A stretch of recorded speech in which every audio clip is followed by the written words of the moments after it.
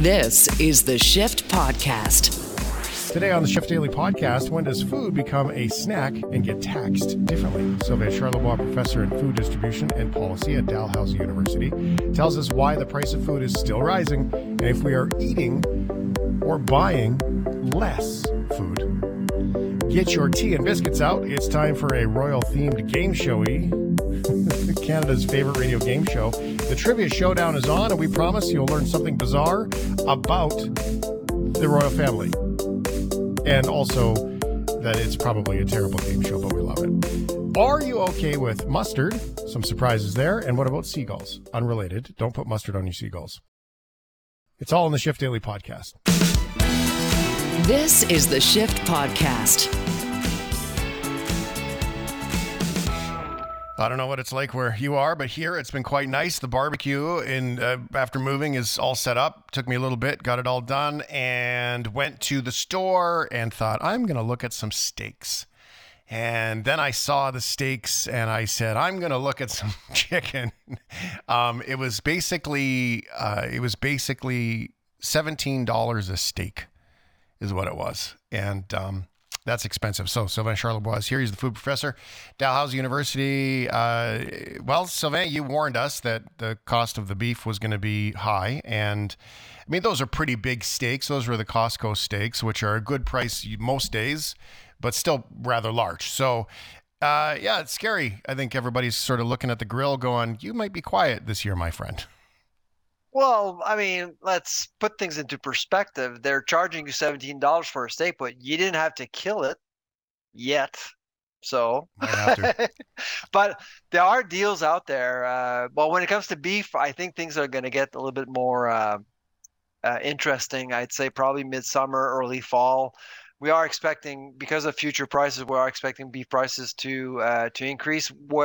Whereas poultry is actually going to be more under control now. I think that poultry prices will be more interesting. And pork, if you're into pork right now, that's what you should go after. Pork is really a good deal right now. I actually bought 2 kilos of pork ribs yesterday for $18. What a difference, yeah. eh? Yeah. When you're doing your job, studying food prices, inventory, all those things, and the future prices of the food, when you see what's going on in the States, a bit of a sell-off for ranchers because of drought and all that, does that really have an impact? I mean, I guess as an Albertan, when we know that there are literally cows everywhere here, finding it strange to see that, when lettuce in California is one thing, but cows, to me, seems strange that it still has such an impact. Is that an impact on Canada, or is it just an impact on our meat leaving Canada? Well, it's a global market, so farmers will get a certain price based on markets set by Americans. So yes, the American economy has a huge influence on what goes on in Canada for sure. If steak prices are up in Canada or in the U.S., chances are it's the same on the other side of the border. That's the reality. Of course, right now, when you look at processing in Canada is dominated by just a few players. I think everyone knows that. When you look at Alberta, for example, you got the Brooks plant, you got High River. That's basically, if you exclude Guelph, most of the processing actually happens right there. So, and they control prices as much as possible. So it's tougher for people to get good deals just because of the architecture of certain industries like beef, for example. Is that an opportunity for someone to interrupt it? I mean, we hear a lot about interruption, especially now with the price of inflation, that interruption again is going to step in. We saw interruption be such a massive thing, 2008, 9, 10. Or is that more of just a competition bureau not doing their job when it comes to monopolies in Canada? I think it's a mixture of different things. Yes, should the Competition Bureau look into what's going on in meat packing? Yes, because that's exactly what happened in the U.S. and they saw some problems there. I met with the Competition Bureau about a month ago and I spoke about that. I think they need to be more specific about certain verticals. And the one vertical I've been concerned about, and I said exactly the same thing in Ottawa when I was testifying in December, I think meat packing is a problem in Canada. I think there's too much power given to a few companies. Farmers aren't making all that much, but in packing, you're dealing with two companies which won't disclose any of their financial data. Cargill and GBS, these are two privately owned companies. They're gigantic, but we don't have access to any of the data, so we have no idea. So it's a bit of a black box that a lot of people are trying to guess. The thing about beef is that you'll see farm gate prices and retail prices, and in between, it's only growing. Mm-hmm. So someone's making money. Well, someone seems to be making an awful lot of money. It's a recurring pattern, though, Sylvain. I mean, we've seen it. I always giggle every time I say this. We've seen it with syrup, but we've seen it with wheat, right? We've seen it with all of these different sort of structures that Canada seems to put in place to protect the people, but it never really does. It always becomes an organization with an agenda, and they control prices. Dairy is another one. If meat packing is private, I mean, these are my words, not yours, but these are heavily organized organizations that are controlling our lives. And, for our next topic here, people are buying less food. We shouldn't be calling, look, my opinion, why are we calling in grocery executives to testify when policies of government is like in a free capital market? And then you have the government and their policies are crushing farmers with things like potential fertilizer things and everything that's going on there. So, I mean, this really centers back to Ottawa. It centers back to the government, 100%, Competition Bureau, all of it. And it does in every single form of this again and again and again, but we don't learn our lesson. It's a distraction. And so instead of blaming themselves as politicians, as policymakers, they just deflect. And industry, it's always very difficult to defend industry, especially in Canada. A lot of people are skeptical of industry, which is why I do appreciate what Loblaws has done recently. They did announce that they're replacing Galen Weston as CEO, because Galen Weston on TV became an inconvenient distraction, not only for Loblaw, but for the industry as a whole. And so a few weeks ago, they made the announcement that the new CEO will come in first Q of 2024, but I bet you haven't seen Galen Weston since on TV. And why? Because he's now disappeared, and he needed to disappear. So now you're seeing the private sector deflecting or trying to not become the target it has become. And so I think it's good news that he has disappeared, and I think the tone will start to change and shift a little bit, and people will start looking at actual issues making food more expensive in Canada. Grocery being about grocery, not our jealousy over a rich guy. Exactly. Yeah. And now you mentioned that Canadians are spending less money. It's an analysis that we did as a lab last week. Why? Because we thought because of inflation, people are forced to spend more money at the grocery store. Well, guess what, Shane? That's not the case at all. So we looked at the percentage of money spent on food retail in 2017. So Canadians were spending about 17% of all their money retail on food. That was in 2017. Now it's 15%. It's actually less. Here's the other alarming thing. Last year, the average Canadian was spending $255 a month at the grocery store, retail. Today, it's $250, knowing that money is worth less than last year. People are spending less at the grocery store. Now that caught off. It really surprised us. Yeah. Well, and the disparity is wider because things cost more and they're spending less money. So you would think, so that's actually doubles up on the differentiation. So there are a couple of hypotheses here. I actually think that because people are spending less, a couple of things are happening. One, people are trading down. They're leaving the periphery of the store and they're focusing on junk food or ultra processed foods. Yeah. So that's That's hypothesis number one. Hypothesis number two, they're wasting less. They're being more careful. Which isn't Okay. terrible. Which is not terrible, exactly. But the bottom line is that I think grocers are dealing with a frugal, a very frugal marketplace compared to a few years ago. And the other bad news for grocers, and I hate to advocate for them because everyone hates them, but up the food chain, prices are still going up. So there's this double whammy going on right now impacting grocers. And at the end of the day, really consumers are spending very differently compared to last year. And you saw like mid 2022 when food inflation really hit everyone hard, that's when you saw really prices. So the money spent on food has stagnated since I would say July of 2022, which it's really an amazing stats and nobody's talking about it. Yeah. Well, what about the dollar store and those kinds of places? Are people just shifting and going to non-grocers to get that food, or does that get reported too? No. Well, that would be off. So people are seeking refuge somewhere else. You're absolutely right.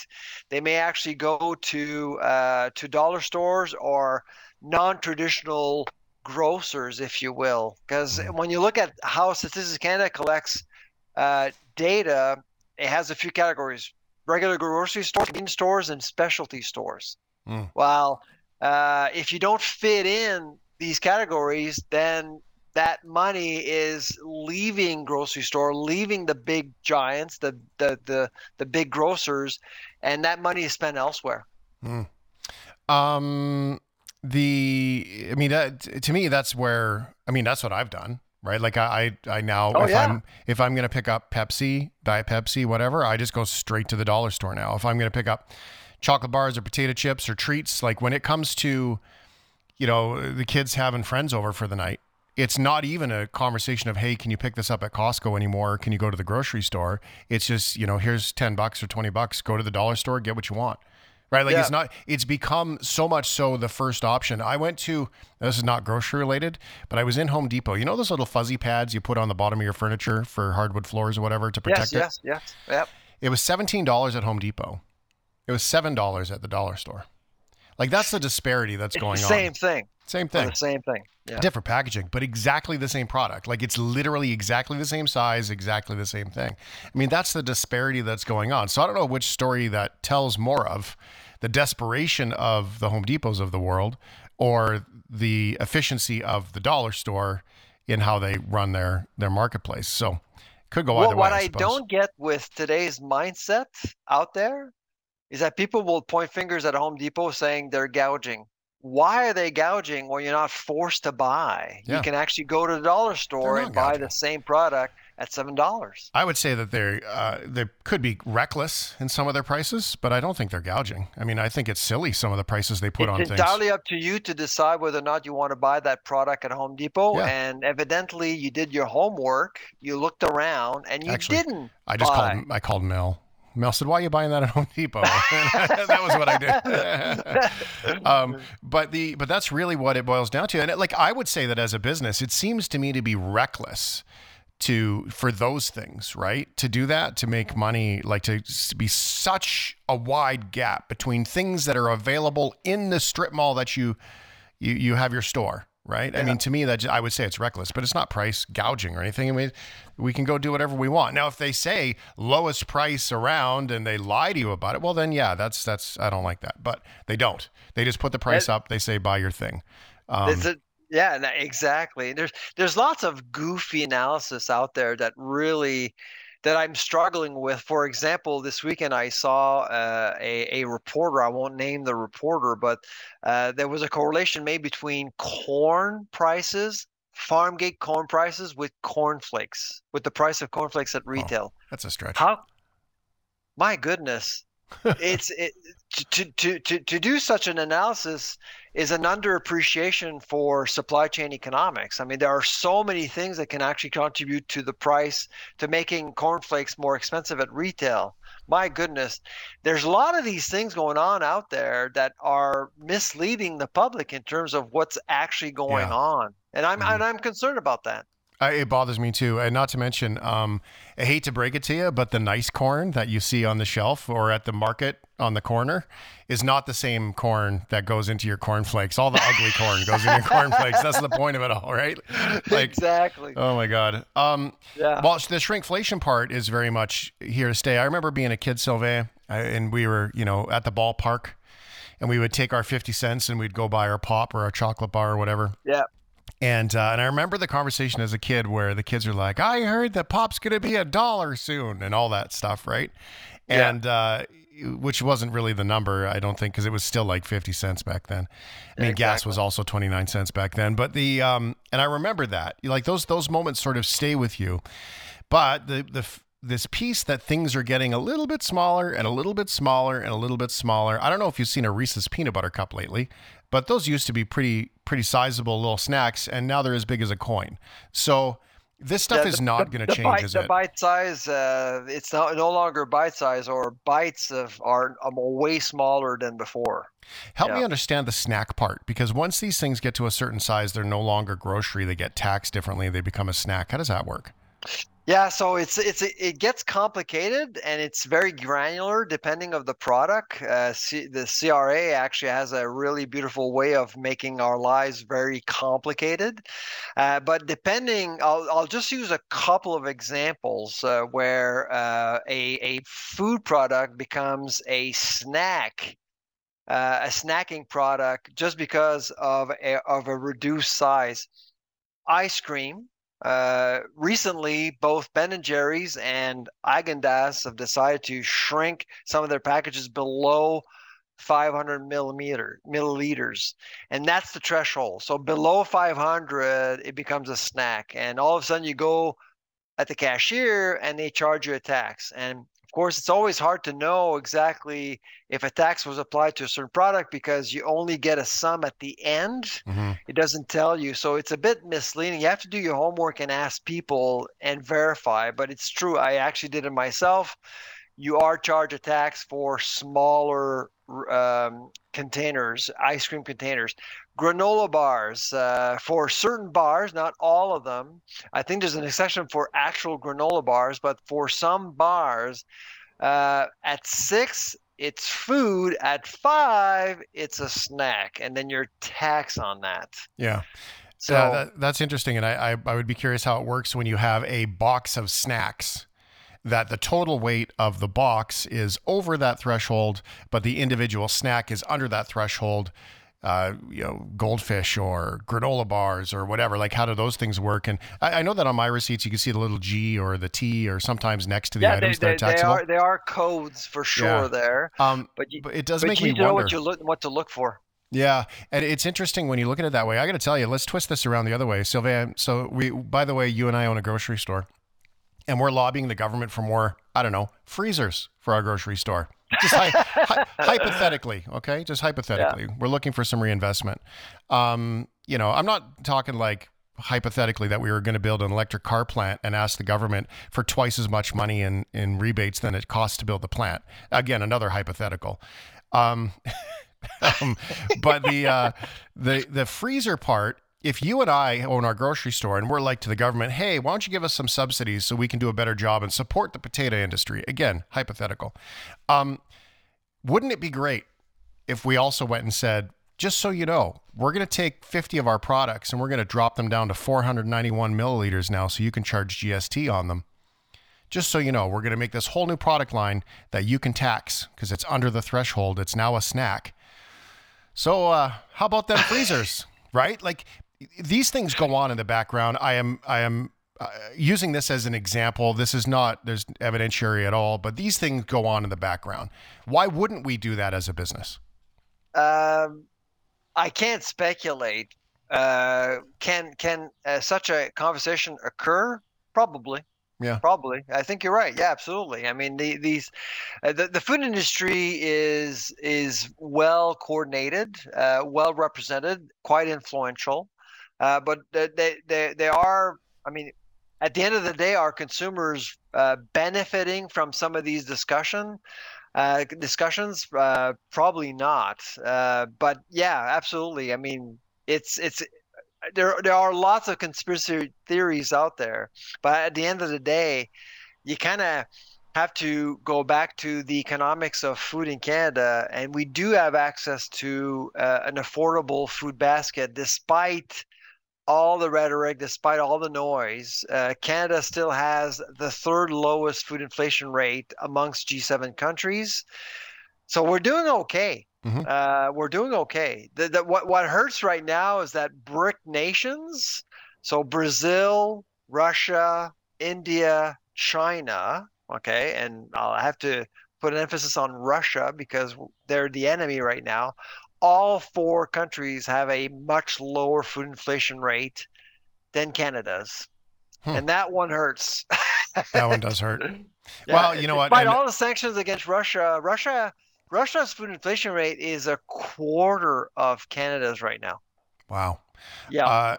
Worth taking a second and acknowledging all of the farmers. I mean, agriculture is a great world to get into for a career right now. There's a lot of generational change going on. It's big. It's become big business. And, everybody who works so hard to navigate all of the fertilizer conversations, the food conversations, these price board scenarios, boy, oh boy, acknowledge them for that. And the grocery store people that are trying to put it all together. I mean, as much as big business conversations I jest and create hypotheticals about, there are a lot of operators that are working their butts off to make this work. I don't want to diminish all of that. Oh, absolutely. But it doesn't mean we don't challenge it, right? And make sure that absolutely. It's all clear. So I appreciate that. And thanks for being here, Sylvain Charlebois. Enjoy your cornflakes. I don't eat cornflakes, but my kids do. So I'll make sure they enjoy it. Plant some corn over there in the East Coast, will you? Exactly. Thanks for being here, bud. Take care. Bye-bye. It does raise the question, though. Cornflakes or Frosted Flakes? What is the best cereal? You know, there's some elements to the mini wheats, but you've got to have the good side of the mini wheats. Mini wheats are a lot like goldfish. Goldfish are good if you put the salty side down in your mouth. So is it cornflakes or Frosted Flakes? Which way do you go? Raisin Bran's pretty good. Gets better as you get older. I don't know. Ryan O'Donnell, I imagine as a millennial, you probably still eat your cereal out of those little tiny boxes that you have to cut open. I wish. I love the best part of camping are those little cereal boxes. Corn Pops. Okay, man. So full disclosure, my favorite cereal is Honey Bunches of Oats. That's my absolute favorite. Love Honey Bunches of Oats. But I'm glad you mentioned Corn Flakes or Frosted Flakes because they're one and the same, just one has the sugar caked on. And this is the thing. On their own, Frosted Flakes are better. However, if you yourself apply sugar to Corn Flakes, it's better than Frosted Flakes because it's not too much sugar. There's a better balance. So if you do it yourself, it's probably cheaper, and I think it tastes better. This is interesting. You know, the place that I learned the most about cereal, actually, was the Crunch Enhancer, the non-nutritive cereal varnish from National Lampoon's Christmas Vacation. Of course. That's really where I learned about cereal. I think that's what you're talking about, the non-nutritive cereal varnish, the Crunch Enhancer. Kiss my ass, kiss his ass. It is a varnish on Frosted Flakes. It's a varnish of sugar. Yeah. I don't know. Anyway, that was not just about Frosted Flakes and Corn Flakes, by the way. That was all about the food. And there's a text that comes in. It says from Bipolar Bear Lisa, says, self-named, by the way. Some of us are eating smaller portions too, something we should have done a long time ago. I'm eating less. I overate for a long time. That was to the comment that Sylvain made about people are spending less money at grocery stores. Now, it doesn't mean we're spending less money on food. It does mean we're spending less money on grocery stores. I can tell you this. I mean, I'm buying pork, not beef, just on his recommendation alone. It's 1/3 the cost. And I have been buying more frozen, not the processed foods so much, but some of the more frozen chickens, frozen stuff. It's just cheaper. It keeps longer. You just throw it in there and off you go. So, definitely have an impact in the decisions. And I invite you to do this. I go to Costco for the meat, so you can really, like I said, gigantic meat counter. Go to your grocery store and watch people at the meat counter, because people at the meat counter today do things that I've never seen them do before. They browse all of the meat, look at the prices, pick things up, compare things, and you can see the dissatisfaction on their face. Like, if you really want to see how people feel about the price of food right now, watch people at the meat counter. They are literally you can see it in their face when they look at the prices of some of those things. I was at Walmart last week. The cost of chicken thighs, boneless chicken thighs, was more than the cost of chicken breasts. That was always the escape, right? Oh, you got to save some money. You get the chicken thighs. Nope, not anymore. So if you want to play that game, I find that a fun game to play. Not the price, but the watching people. People watching is a good time. This is the Shift Podcast. Uh-oh. Shane broke Game Showy. Way to go, Shane.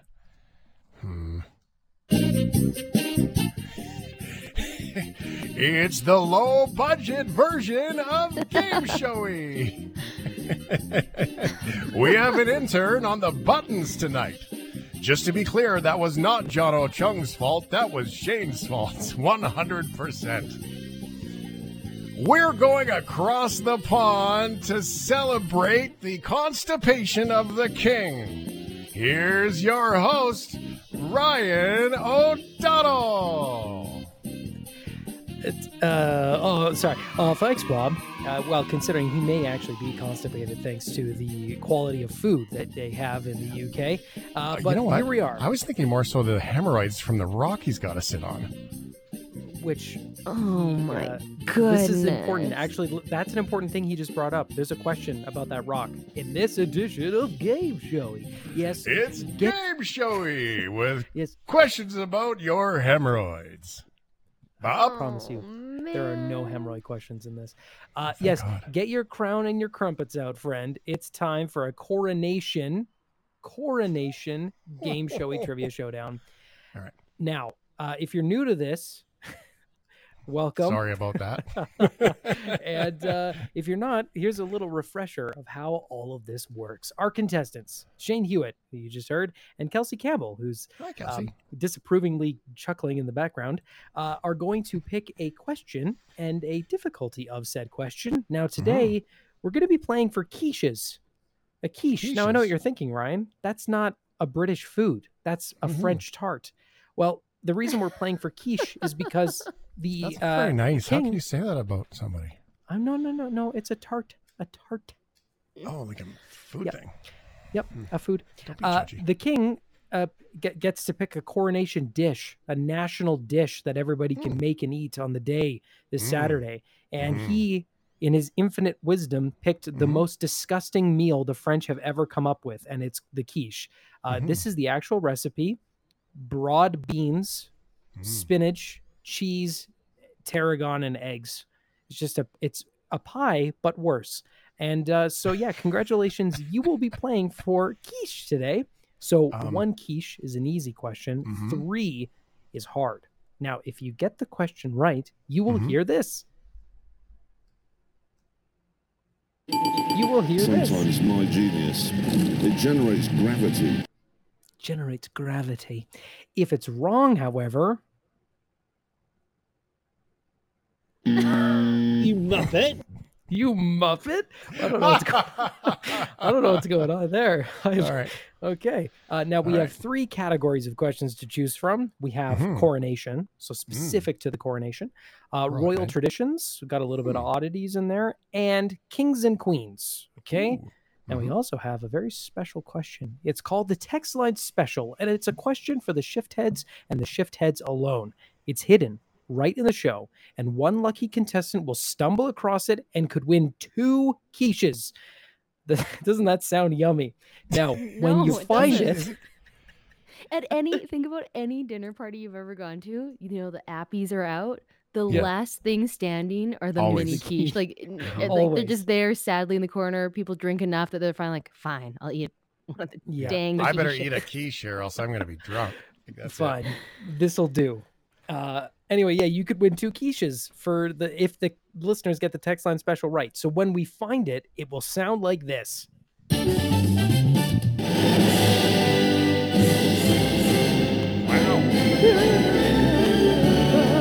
That's bold. Britannia. Okay, and so when you hear that, you'll know it's the text line special. So I would also like to say good morning to everybody who is drifting off to sleep. Yes. Well, I'm pretty sure they have been woken up by several choice words here and there. Now, if you were listening to the show, 877-344-4444. 877-399-9898. That's our phone number. Get ready to text it in. Here's the question. Now, if you listened to the shift last night, you will know the answer to this. What is the name of the stone that sits inside of the royal coronation chair? Ooh. Is it the stone of victory, the stone of destiny, the stone of blood, or the stone of God? Which one of those four is the actual thing? Again, what is the name of the stone? Of blood. Nobody wants to be sitting on that. No. Yeah, it sounds rough. But hey, there's a lot of blood in the history of the United Kingdom. So, the stone of victory, stone of destiny, stone of blood, stone of God. 877-399-9898. Text it in. And you could be the game changer in this game showdown. Let's do it. Okay.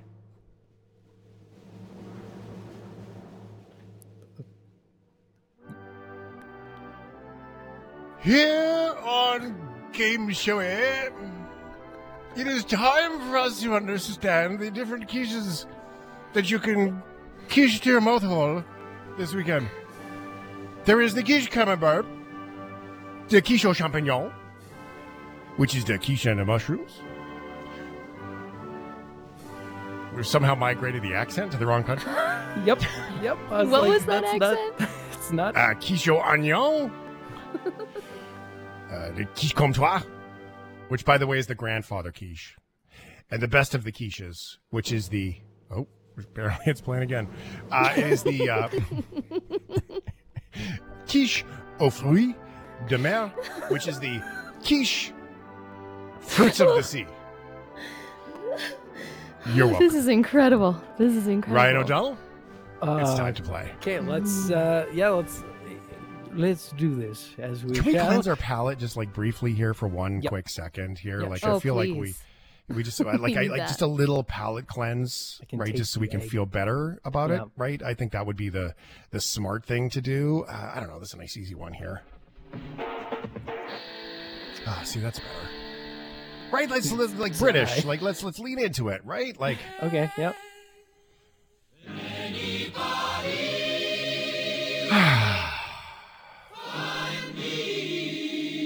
All right, I'm ready to go. Okay, you're good to go now? Jeez. Okay, well, I'm not going to let you go first now I because want you to just sing derailed along. the whole thing. Oh, okay.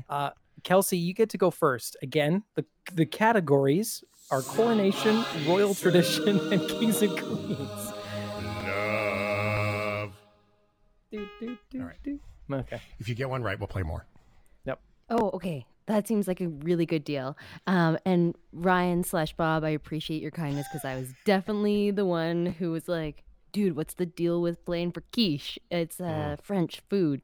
I missed that the king had selected this. Okay, I always like coming in hot. I like coming in hot, going for 3 quiches, which no one says at any dinner party. Never has anyone ordered. No. I'm going to go royal traditions for 3 quiches, Bob. Royal traditions for 3 quiches, yes. Okay, here's a question. The Royals have, as you're about to learn in this edition of Game Showy, a lot of weird traditions and weird no-goes. And here's your question. What common food ingredient is banned from almost all royal occasions? Saffron, corn, garlic, or red meat? Ooh. Too bad it's not quiche. It's not. Unfortunately, it's not quiche. That is a shame. Just a question on the quiche front. Is that what all of the guests also have to eat? Yes. Everyone in the country. It's the national dish. Yes, that will be served. After he is king, the first thing he will do is sit in his palace and eat a quiche. Wow, he just does not want to be beloved out of the gates. Okay. Nope. Everyone at home. Making right choices. I actually feel like I heard this a long time ago from Queen Elizabeth. I'm going to go with garlic because they're from a long line of vampires. Bob. This would explain a lot. Well, yes, you did it. That's correct. It is garlic. Did I say something? No, that's pretty good. Yeah. So it's right. Yeah. Oops, So what and happens we have then? encountered a technical difficulty. My Burley has crashed. Really? Oh, that's okay. good. I can say right. it. Sometimes my Yes! genius has its own gravity. Correct. You got it right. Yes, garlic is banned. Clap, clap, clap. So this rule was enacted by Queen Elizabeth II. So you were right in thinking that. And interestingly, King Charles has indicated that he wants to respect that rule and keep it going because he never really developed a taste for the ingredient. I wonder why. Garlic is the best. I don't understand how anybody could cut it out of their diet unless they had to. So gross. But yes, Kelsey, 3 quiche for you. Congratulations. Yeah. You must be so happy. On the contrary to quiche, have you ever encountered someone entering your household when you've been cooking with like garlic and onion? Every single person that walks through automatically says, "Oh, it smells good in here." Right? Yes. Every time. Yes. Although, the breath is bad, in all but the scent fairness, is good. when someone comes into your house and they've been eating garlic and you have not been cooking with it, you also go, ooh. Ooh. Oh. Yes.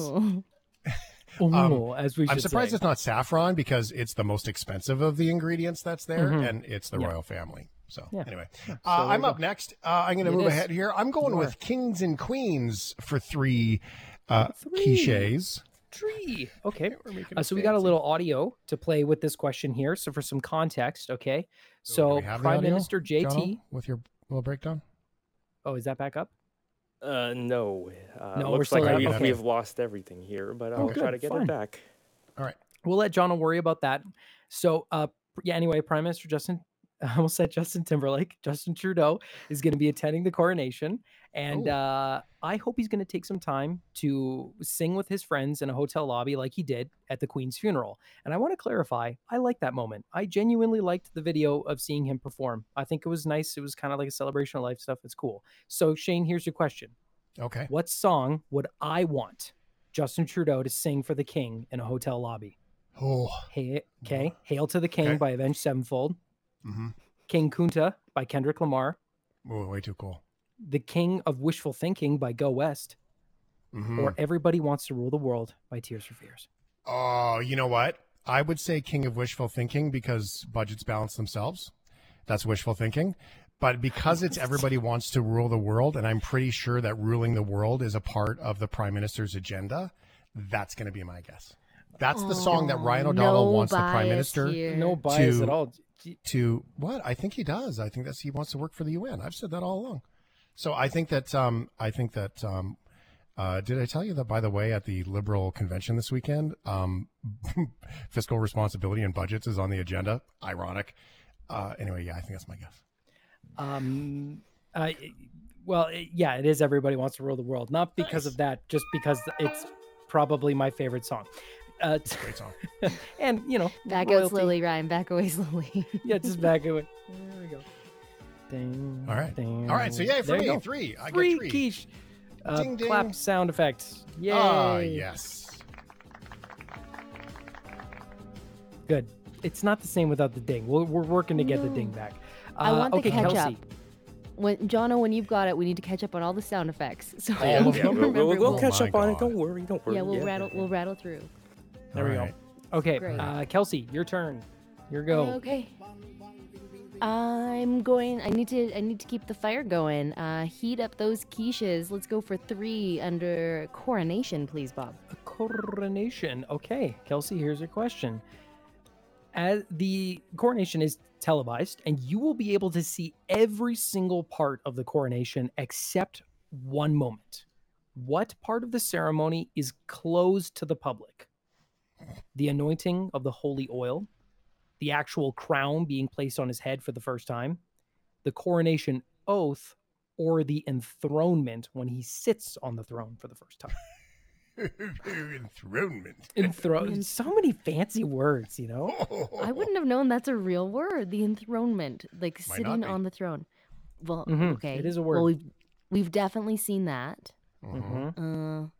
You're definitely going to see the crown because, like, who doesn't want the spotlight for that? After the coronation definitely going to need enthronement.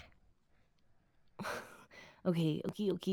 I want to say it's between like coronation oath and the anointing of the holy oil. I feel maybe the oath is special, intimate. It's an intimate experience, oathing. I'm going to go coronation oath. Coronation oath is incorrect. It is not the coronation oath. That was bold. Sorry about that. Shane, you have 5 seconds to steal the answer. Tick tock, tick tock. 5 seconds. I got to go with enthronement because that's my guess. Because hey, why not? Ooh. It's not hey, guess what? Fries are done. That was not the right answer. Because why not? Oh, good. No, the holy oil. The anointing of the holy oil, which is made in Jerusalem by some of the biggest head honchos of several different religions and all of that fun stuff. It is private. You will actually see a tarp, like this fancy big tarp be placed over the king while these priests, put the oil on. So you will not be able to see that part, and then they'll remove it, and then you can watch. I feel like that's because just in case he catches on fire. Oh.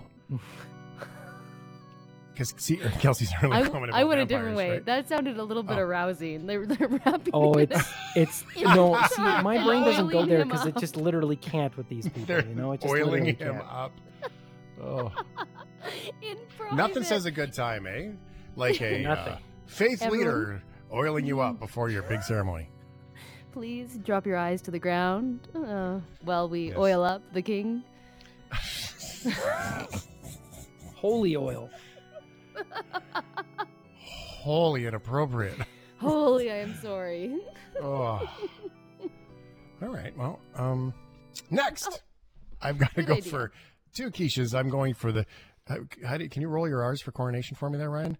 For the. Can you not roll your R's? Oh. No, I can't. Let me do it. You would like to do. Sorry, what would you like to do? Please pick your question and category of said question.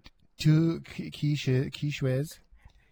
For the coronation. The coronation. Yes, that would be it. That's the one. Yes. Right there. That was magic. Thank you. Yes, the 2 quiche for the coronation just happens to be our text line special. Oh, that's fun.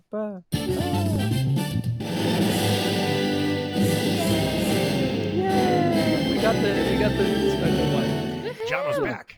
Yep, as you see a fleet of warships head towards you. Okay, so yes, if you listened to the shift last night, you will know the answer. Shane, I know you know this, but do the shift heads? That's the real question. Yes, Are they listening? The geniuses. Again, 877-399-9898. A question for the listeners only. What is the name of the stone that sits inside of the royal coronation chair? Okay.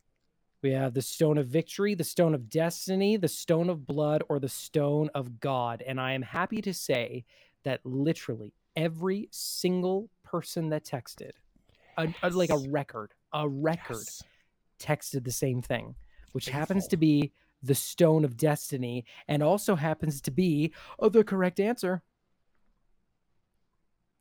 Ding, ding, ding. Sorry, it's just force of habit. Yes, you got the 2 quiches there. Oh, I do have. I thought John was I know back. you've got.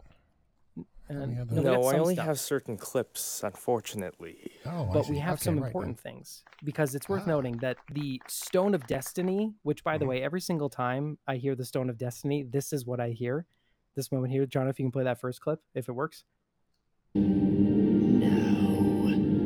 Fulfill your destiny. Every time I hear it, I think of Emperor Palpatine in this context. But the Stone of Destiny has an actual official name. It's the Stone of Scone. Scoon. Yeah, sorry. We had an expert tell us how to pronounce that. So let's hear the clip. How do we pronounce it properly? Scoon. Scoon. It's the Stone of Scoon. There it is. Scoon. There he goes. Sorry, nerd. Can you just tell me who that first clip was? You act like everyone should. Lord Palpatine? Emperor Palpatine from Star Wars. It's May the 4th. Come on. Yeah. No, I totally knew that. Sorry. Yeah. No. Wasn't the Scoon part? Wasn't the part that threw you off? That was the lady from last Emperor night from Palpatine? Scotland. No, you were just acting so chill about this scary dude and not ringing any bells over here. It's Star Wars. Okay, fair enough. Does he get oiled up? If you go downstairs to your mom's basement. He actually does. Yeah, he actually does. Yeah. No way. Oh my God. Do we have time for one more? Because right now Shane is... Probably not, but let's do it anyway. Let's do it. So Kelsey, you could tie it. So quickly, very quickly. Where are we going? Okay. I'm going royal traditions, 2 quiche. Quiche, here's the question. Post taste. What board game did Queen Elizabeth II ban from family events? Risk, Game of Life, Hungry Hungry Hippos, or Monopoly? Oh my God, let it be Hungry Hungry Hippos.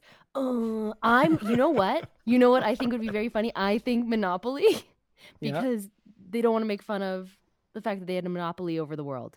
I really like the connection. That's not why, but it is the correct answer. Yes, ding, ding, ding. You tied it. Yay. The Queen banned that because it gets too competitive, which is a little ironic. But there you go. Wow, we did it. You stole my railroad. No, quite literally. It was my railroad. I built it. Oh, could you imagine if it was Hungry Hungry Hippos? That would be funny. Just don't like hippos up in our family. Right? The house hippos? They can't be tiny Buckingham little hippos. Palace. I love that.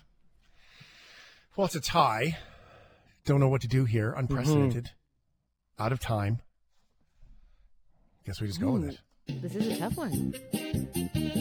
And that's Game Showy. You're going to have to tune in next week as we try to call IT for support, restart our computer, and make sure it's plugged in. In the meantime, congratulations to the king and his quiche. Enjoy that.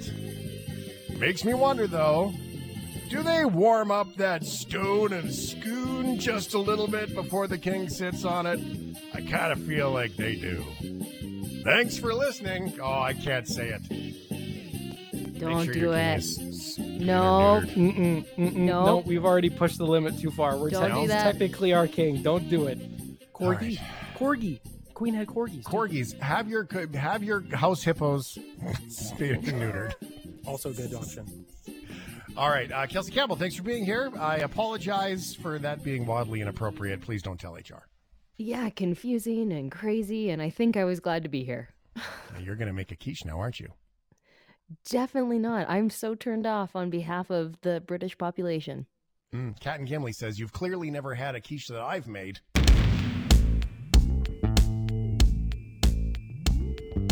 This is the Shift Podcast. Are you okay? Are you okay with 877-399-9898? Text it in, call it in even, share your thoughts. Are you okay with mustard? Mustard? It will always be, for me, the secondary condiment to ketchup. Now, I will suffice that mustard belongs on a sandwich, whereas ketchup does not belong on a sandwich. But ketchup on a burger, ketchup on a hot dog is better than mustard on a burger or a hot dog. Nope, wrong. No, it's wrong. No, that's not wrong. You don't even know what you like. Mustard belongs on anything. No calories, no sugar, healthier for you. Does not belong on your white shirt. That's the only problem. Yeah, I didn't say I thought ketchup was healthy and great. No, it's number one. Packed with sugar. It's number one. But it's number one. It's number one. You know what? Also, it's in case you're wondering, but mustard's really great on. What? Typos. That's a typo. Just put a little mustard on your typo. You got yourself a little something good there, right? Yummy. A hockey player has gone viral for using mustard for something other than a hot dog. A video of 19-year-old Halifax Mooseheads forward Zachary Leroux drinking mustard on the bench has been viewed over 100,000 times on social media after the official QMJHL account posted it to their Twitter account this week, drinking it straight from the bottle. Take a look at this. The Halifax Mooseheads player Zachary Leroux on the bench taking a big gulp of, that's right, mustard. That was during a playoff game against the Sherbrooke Phoenix on Sunday night. The Quebec Major Junior Hockey League tweeted out the short video, and it's been viewed over 100,000 times. So we asked the Montrealer how he mustered up the courage to do it. Leg cramps. It's something that I had to deal with, a few times now over the last few years. So I think just using the mustard is definitely a great way to get rid of it right away. But yeah, no, it definitely doesn't always taste the best, but it gets the job done. He says out of everything that he's tried when it comes to dealing with cramps, mustard is what works best for him. I don't want to sound like pompous. Not like Grey Poupon pompous. But is this the first you've ever heard of this? Yeah. Why mustard is food. Is mustard also like a medical supplement thing? Is this kind of like how people thought that, like if you just ate a clove of garlic, all of your illnesses would go away? Is this kind of just like a placebo effect, or does it actually reduce inflammation? I'm genuinely curious. Cramps. It's cramps. But I guess inflammation is caused, like cramps cause inflammation. Dehydration. Vice versa. Scott McIntosh, communications manager for the Mooseheads, confirmed the team regularly keeps mustard nearby to prevent players from experiencing leg cramps. Now, this isn't the first time we've seen a hockey player throwing back mustard. 2019 forward Mark Letestu of the Winnipeg Jets opted against the bottle and went with a mustard pack. Now, this is the part that I'm surprised that this is a new story, because if you watched 4 or 5 years ago, 6 years ago, 7 years ago, on the bench of an NHL game, you would see all kinds of players, the tiny little plastic packs of mustard, squirting it in their mouth when they start a period. Yep. Yeah, it helps with leg cramps. That's so bizarre to me. I mean, I don't remember what it is, but they've replaced it now. They don't use mustard anymore. Something else? I had something at my fingertip that could give me the answers to life's infinite questions. Dr. Google. Does mustard help with cramps? According to the Google, not a doctor, the body uses what is essential? Oh, yeah. Mustard contains a type of acid that our body uses to produce something that is essential for leg muscle contractions. So yellow mustard is the only kind of mustard documented to relieve nighttime leg cramps. What the heck? Okay. Pickle brine's another one that comes up. Yeah. And there's also just people that really love pickle juice. That's very true, right? Yeah.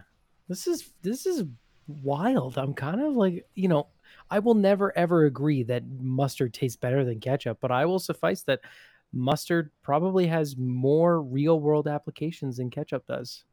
And that's I don't see any athletes squirting ketchup in their mouth on the bench, do you? No, I'd hope not. One text says ketchup simply should not exist. What Another the text heck? says mustard is excellent, especially when it's honey mustard and sauerkraut on a properly cooked bratwurst. Agreed. But you know what would go great with that is some ketchup. On with your sauerkraut? Yeah. No. Sweet and sour. You should leave. Don't give me that look. That's terrible. Okay. Transparency here. I don't do this anymore. I swear to the Lord Almighty, I do not do this anymore. I used to dip carrots in ketchup when I was a kid. That was the gross thing that I used to do. Man. So I have a bias. I love ketchup. So please take what I say with a grain of salt or a pinch of mustard. New text says everything tastes better than ketchup. A fistful of dirt tastes better than ketchup. I have never encountered such hatred towards something that's so universally everywhere in North America. Like, come. Wild. All right. Okay. I guess I got to do some thinking. I'm still going to eat more ketchup. So, wow. No more. Friends off. Let's start our next Are You Okay with this very iconic scene from the wonderful, loving movie, Finding Nemo. Okay, don't make any sudden moves. Hop inside my mouth if you want to live. Hop in your mouth, huh? And how does that make me live? Mine? Because I can take you to your son. Yeah, right. No, I know your son. He's orange. He's got a gimpy fin on one side. That's Nemo! Fasten your seatbelts! Mine. Are you okay with seagulls? It's interesting. I'm not sure how that one slipped in there. You know, my dad has a luggage tag with the seagull from Finding Nemo that just says mine on it, which is that's pretty good. It's pretty good, well eh? Done. Mm-hmm. Seagulls are infinitely annoying, and I am glad that I live in a landlocked area where I rarely have to interact with them. Glad I don't have to deal with that anymore, because they go down to the river, bud. Yeah, I don't live on the river. I live in the urban center. There's pigeons. There's a lot of those, but no seagulls to steal my fries, which has happened on various occasions. Baggage. Well, Ryan's angst against the seagull is carrying over into the radio. The rat of the sea, Ryan calls it. Super annoying, but a zoo in England is going to do something about them without killing them. It's hiring a seagull deterrent worker to wear a giant bird costume and scare them away. According to Insider, the Blackpool Zoo posted a job opening for a seagull deterrent visitor services assistant position, saying that the seasonal gig requires a friendly and outgoing applicant who should be comfortable wearing a bird costume. According to the job posting, it appears that the main duties of the role include keeping seagulls away from the zoo's visitors and animal dining areas, as well as interacting with guests. The zoo didn't share more information about the wild job opening. In other news, Belgium just had a competition to see who could have the best seagull call. The third edition of the contest, which originated 5 years ago, more of a local event before going to Europe-wide the following year, saw seagull imitators showing off their best imitation screeches for a panel of judges. And what does that sound like? Well, nothing but the best for you here on The Shift. This guy won.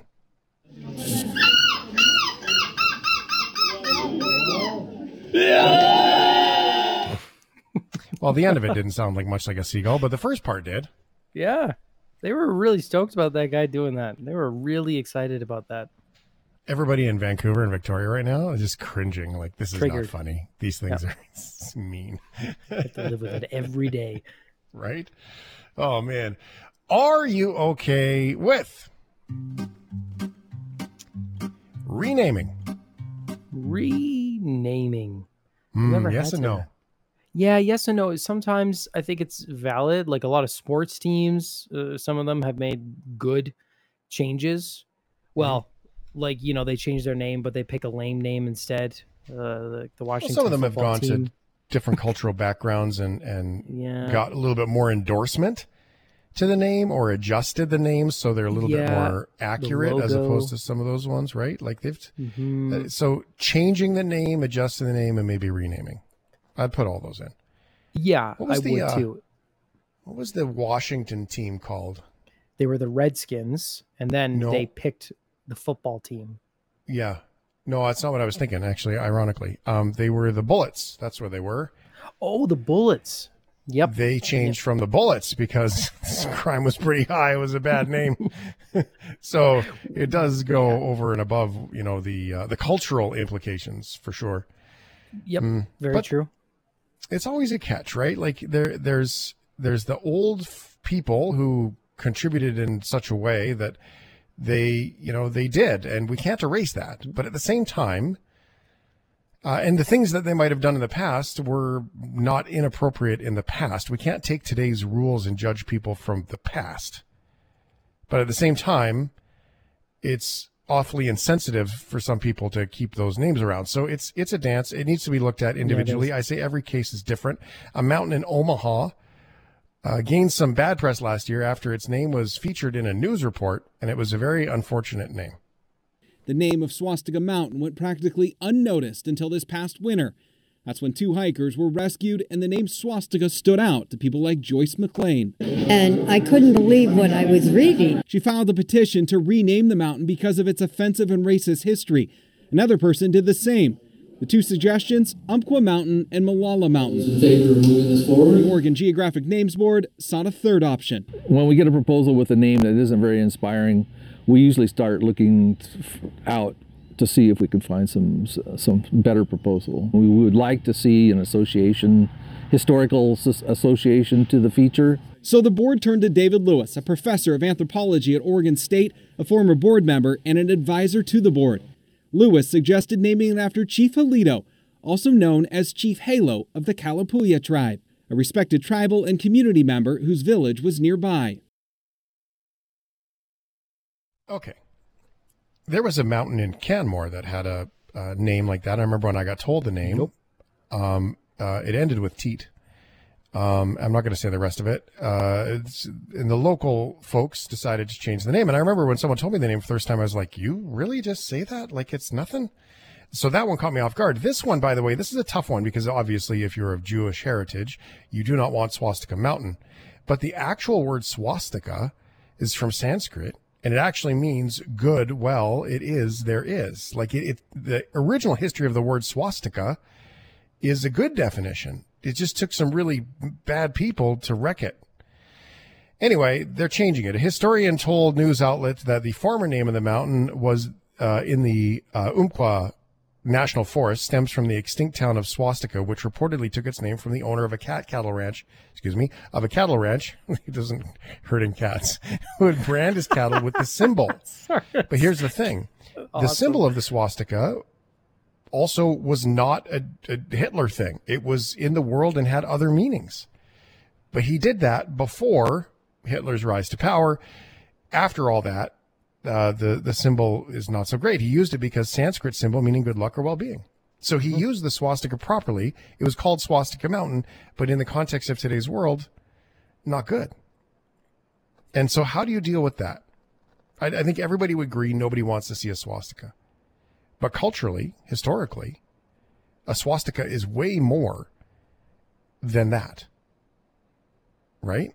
And so I guess in this case, this is one of those special occurrences where I think you just change the name.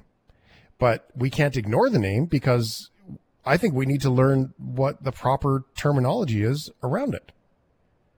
And that's the crossroads, right? Like, how do you deal with that, right? I don't know. Mm-hmm. Yeah, it really is. I mean, it's still a very important symbol in Hinduism. Like in very religions still use it. And they don't even like it, and trying to reclaim it. But I mean, I understand wanting to distance. It has some of the heaviest baggage of any symbol in our history. Yeah. Right. Yep.